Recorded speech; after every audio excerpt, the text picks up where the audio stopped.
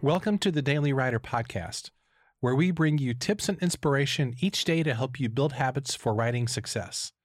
For more resources, including your free Daily Writer Starter Kit, visit dailywriterlife.com. If there's one word that describes our modern, hectic lifestyle, it's the word obligation. We're connected 24/7 to our devices, at least it feels like that, and literally anybody in the world with a smartphone can reach us. Our inboxes are filled with email from marketers, influencers, and people who want something from us. And hopefully sometimes it's also filled with messages from friends who are checking in on us. Our social media feeds are crammed full of posts and advertisements that demand our attention right now, this very second. And it's easy to feel obligated to respond to all that stuff. But let me ask you this: how much of that stuff is really necessary to your overall goals? And how much of it can help you become a better writer or achieve the things in life that are really important to you? You know, this is not a new struggle. We think of our modern world with all of our technology as kind of something new because it's interrupting us all the time.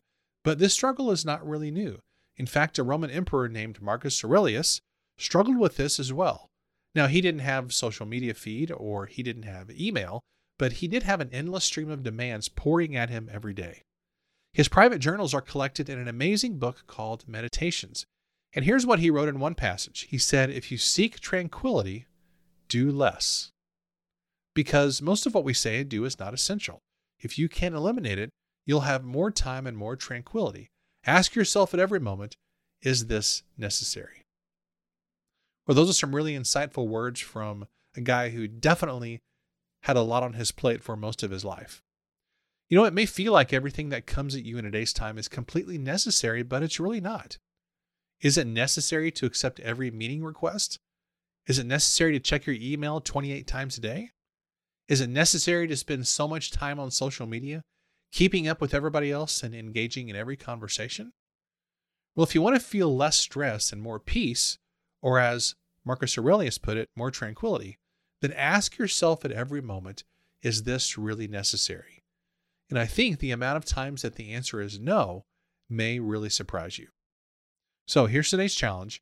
When you feel obligated to respond to an interruption today, ask yourself if it's really necessary or if you're just responding out of habit and guilt. Hey, before I wrap up this episode, I want to give a big thanks to today's sponsor, which is Plottr. Plottr is the #1 visual book planning software for writers that helps you plan books in the same way that you think. Its intuitive visual interface allows plotting to be the creative process that it's supposed to be. And it's not just for fiction writers either. Plottr is a great tool for nonfiction authors, podcasters, speakers, and anybody creating content to organize their material and their story points. In fact, I'm using Plottr right now to work on my very first novel. So if you're ready to outline faster, get organized, and save loads of time in your writing, go to plottr.com, that's PLOTTR.com, to begin your free 14-day trial. As always, thanks for listening, and I'll see you next time.